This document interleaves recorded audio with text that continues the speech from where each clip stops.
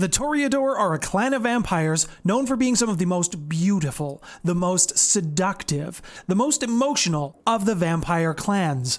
They are everything that I am not. Rare. It is said that the clan founder, Arakel, was a mortal painter or a sculptress. Very well known within the First City and famed throughout the land. On this mural, it represented the past, the present, and the future of Kindred Society. Cain, when he saw this mural, was obviously not a fan of the arts because he saw a very terrible future for the clan, and he cursed them with the affliction that the Toreador carry today. An obsession with anything that relates to or resembles art in any form or fashion. The clan has two divisions. You have the artists and the posers. Now, I would say that you would put a bit of a French pronunciations on these because if you're gonna do this, you have to sound pretentious. So you would have the division of the artistes or the division of the poseurs. You really gotta put some smug on it. Now, the artist division, they are sculptors, painters, musicians, writers. They consider themselves to be the real Toreador. Some of you may come after me for the pronunciation of this, such as Toreador. If you really wanted to throw some smug on that, I suppose you could do that too, but I'm going to call them the Toreador. Now, the posers on the other side, they are the failed artists. They are the critics. They are ones whose art isn't recognized in a traditional sense. And the names used for these two divisions are not used by the groups they're associated with. It's actually more of a put down by each opposing side to the other one. Some of Kindred Society have made the argument or the metaphor that the Ventru are the mind of the Camarilla. If that is the case, then the Toreador, they would be the soul. Rafael de Corazon is credited with being one of the primary figures in getting the Camarilla established. And because of this, the Toreador are some of the greatest supporters of the Camarilla traditions as well as Elysium. This is one of the areas where the Toreador really excel at because they get to showcase their social prowess and they get to show off their art. The Toreador have something of a reputation with the other clans, being that they are perceived to be these deep V shirt wearing blustery blowhards talking about their lost humanity and nobody understands them, woe is me, somebody call me a wambulance. The reality though is most of those types of Toreador are too busy working on their own art pieces, their own art projects. They will not interact with society as a whole very much, if at all. Instead, this image is allowed to be perceived and continue to be pushed, actually, by some of the Toreador who look at social maneuvering as a form of art. And if a Toreador wants to ruin your life, they can absolutely do that with a whisper in the right ear.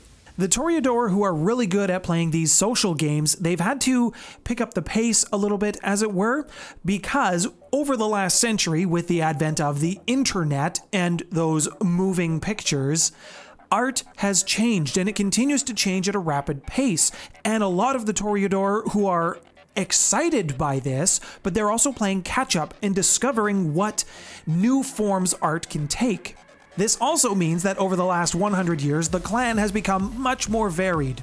Toreador come from a noble lineage. They have royalty in their blood, and some of the hardliners, the purists, they want to keep it that way. They view these new forms of art as a pollution to the bloodline. And this calls out specifically some of the street artists who have been brought into the fold, some of the Wall Street giants who look at stock trading algorithms as a form of art.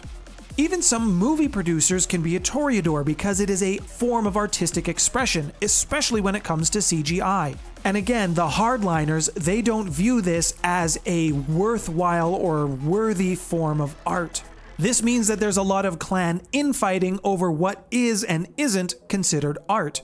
Because it's so subjective, there are just as many opinions about what is and isn't, or should and shouldn't be. Because of this, the Toreador are a little bit more loose in their hierarchy. There isn't a rigid structure to it. If there is a clan meeting called, while it is nice of you to show up, it is not expected that you will show up. And these meetings will be varied because they could just be a simple dinner party, they could be an art gallery showing, it could be an actual formal meeting. Toreador in a city, they arrange themselves into guilds. And whether or not they are artists or posers, it doesn't really matter. Usually what ends up happening is the most senior or the oldest Toreador is the head of the guild. And these guilds have many complicated, not common sense rules that must be followed. This probably has something to do with the resemblance of high society without actually being high society, and the fact that artists are enigmatic. Going back to the early days of the Toreador, they had a very strong influence on the early culture of Greece. Many of the tales and folklore that came out of that specific period of time, the Toreador attribute to humankind and vampire interacting with each other in negative ways, and those stories have been appropriated by the mortals. What is known for sure is that the Toreador infighting weakened the first civilization of the Mycenae. The Toreador were feeding on them for strength and bolstering their population. However, when the civilization fell, the Toreador became too weak to defend themselves.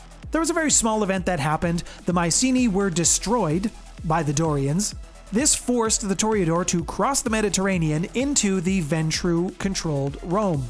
Some were also taken in by the Carthage-controlled Brugia. Now these two sides, they didn't like each other and they were fighting a very aggressive war against each other. And for a while, the Toreador were playing both sides. When it was finally understood that Carthage was going to lose, the Toreador that were within that city, well, they defected back to Rome, and they brought with them some stories, if you will, rumors, and the Toreador influence from those that came from Carthage to Rome. This prompted the Roman Ventru to raze Carthage to the ground. When Rome's glory started to fall, there was a Toreador by the name of Mikhail. He deserted Rome to follow Constantine in Nova Roma. He left to construct the Dream. Now the Dream was supposed to be a utopian vampire paradise. This desertion shocked many of the elders at the time. And Mikhail was successful in his construction of the Dream. Now this happened in Constantinople. Constantinople was a beacon of glory to the vampires as well as Cainite society, until it was sacked by the Fourth Crusade in 1204. As I mentioned, art is the cornerstone of the Toreador clan. Being that it's also their curse, it shapes every aspect of the Toreador's life. Unlife. The curse calls to them to seek out and satisfy that artistic urge, no matter what that may be. And it's from this passion and desire to either save or preserve or keep going some form of art that leads to them embracing someone. One thing that is agreed on within the clan, no matter what form of art you have, is it must be prestigious. One example given for vampires that's not particularly well suited is cooking. While cooking in the restaurant industry can be prestigious, most vampires just simply can't eat the food. So it's not to say that there are vampires who don't pursue this as their passion, but there's not going to be that many of them because nobody else could share it with them except for the mortals. Now this curse of theirs has had some variance in the previous editions versus 5th edition. In the previous editions, this weakness was both a blessing and a curse. The Toreador were slaves to whatever caught their attention. They would stand there and stare at it for hours, provided you failed your willpower roll. Anything could have got their attention, anything that they found beautiful. Art, physical beauty, a sunrise. Don't get stuck looking at that one. Now this curse explains why so many of the Toreador were able to fall in love with mortal humans. But this curse also prevented them from ever reaching perfection, and even though they could never reach their peak, there was still room to grow and they couldn't get beyond that barrier. This is when mental breakdown started to set in. You would have a trail of bodies, you would have discarded projects, things that the vampire was trying to fill the void with, but couldn't. In 5th edition, the curse has changed a little bit. They are still drawn to beauty, to aesthetics, anything that catches their eye. However, when the Toreador is away from its muse, that's the word we'll use for it right now, they suffer from being away from that thing. And the obsession with beauty doesn't render them standing still for hours on end. However, the Toreador still get very compulsive about things. If they're spoken to, they will tie whatever the object of their fixation is into conversation. It's the only thing they will talk or think about. So that part of it still happens. If you want to learn a little bit more about some of the other vampire clans, then please check this playlist on the screen for you now. I will do a second video on the clan variants around the Toreador next time. Thank you to all of my beautiful patrons for supporting me. My name's Nathaniel. This has been the Maple Table. Thanks for stopping by, everyone.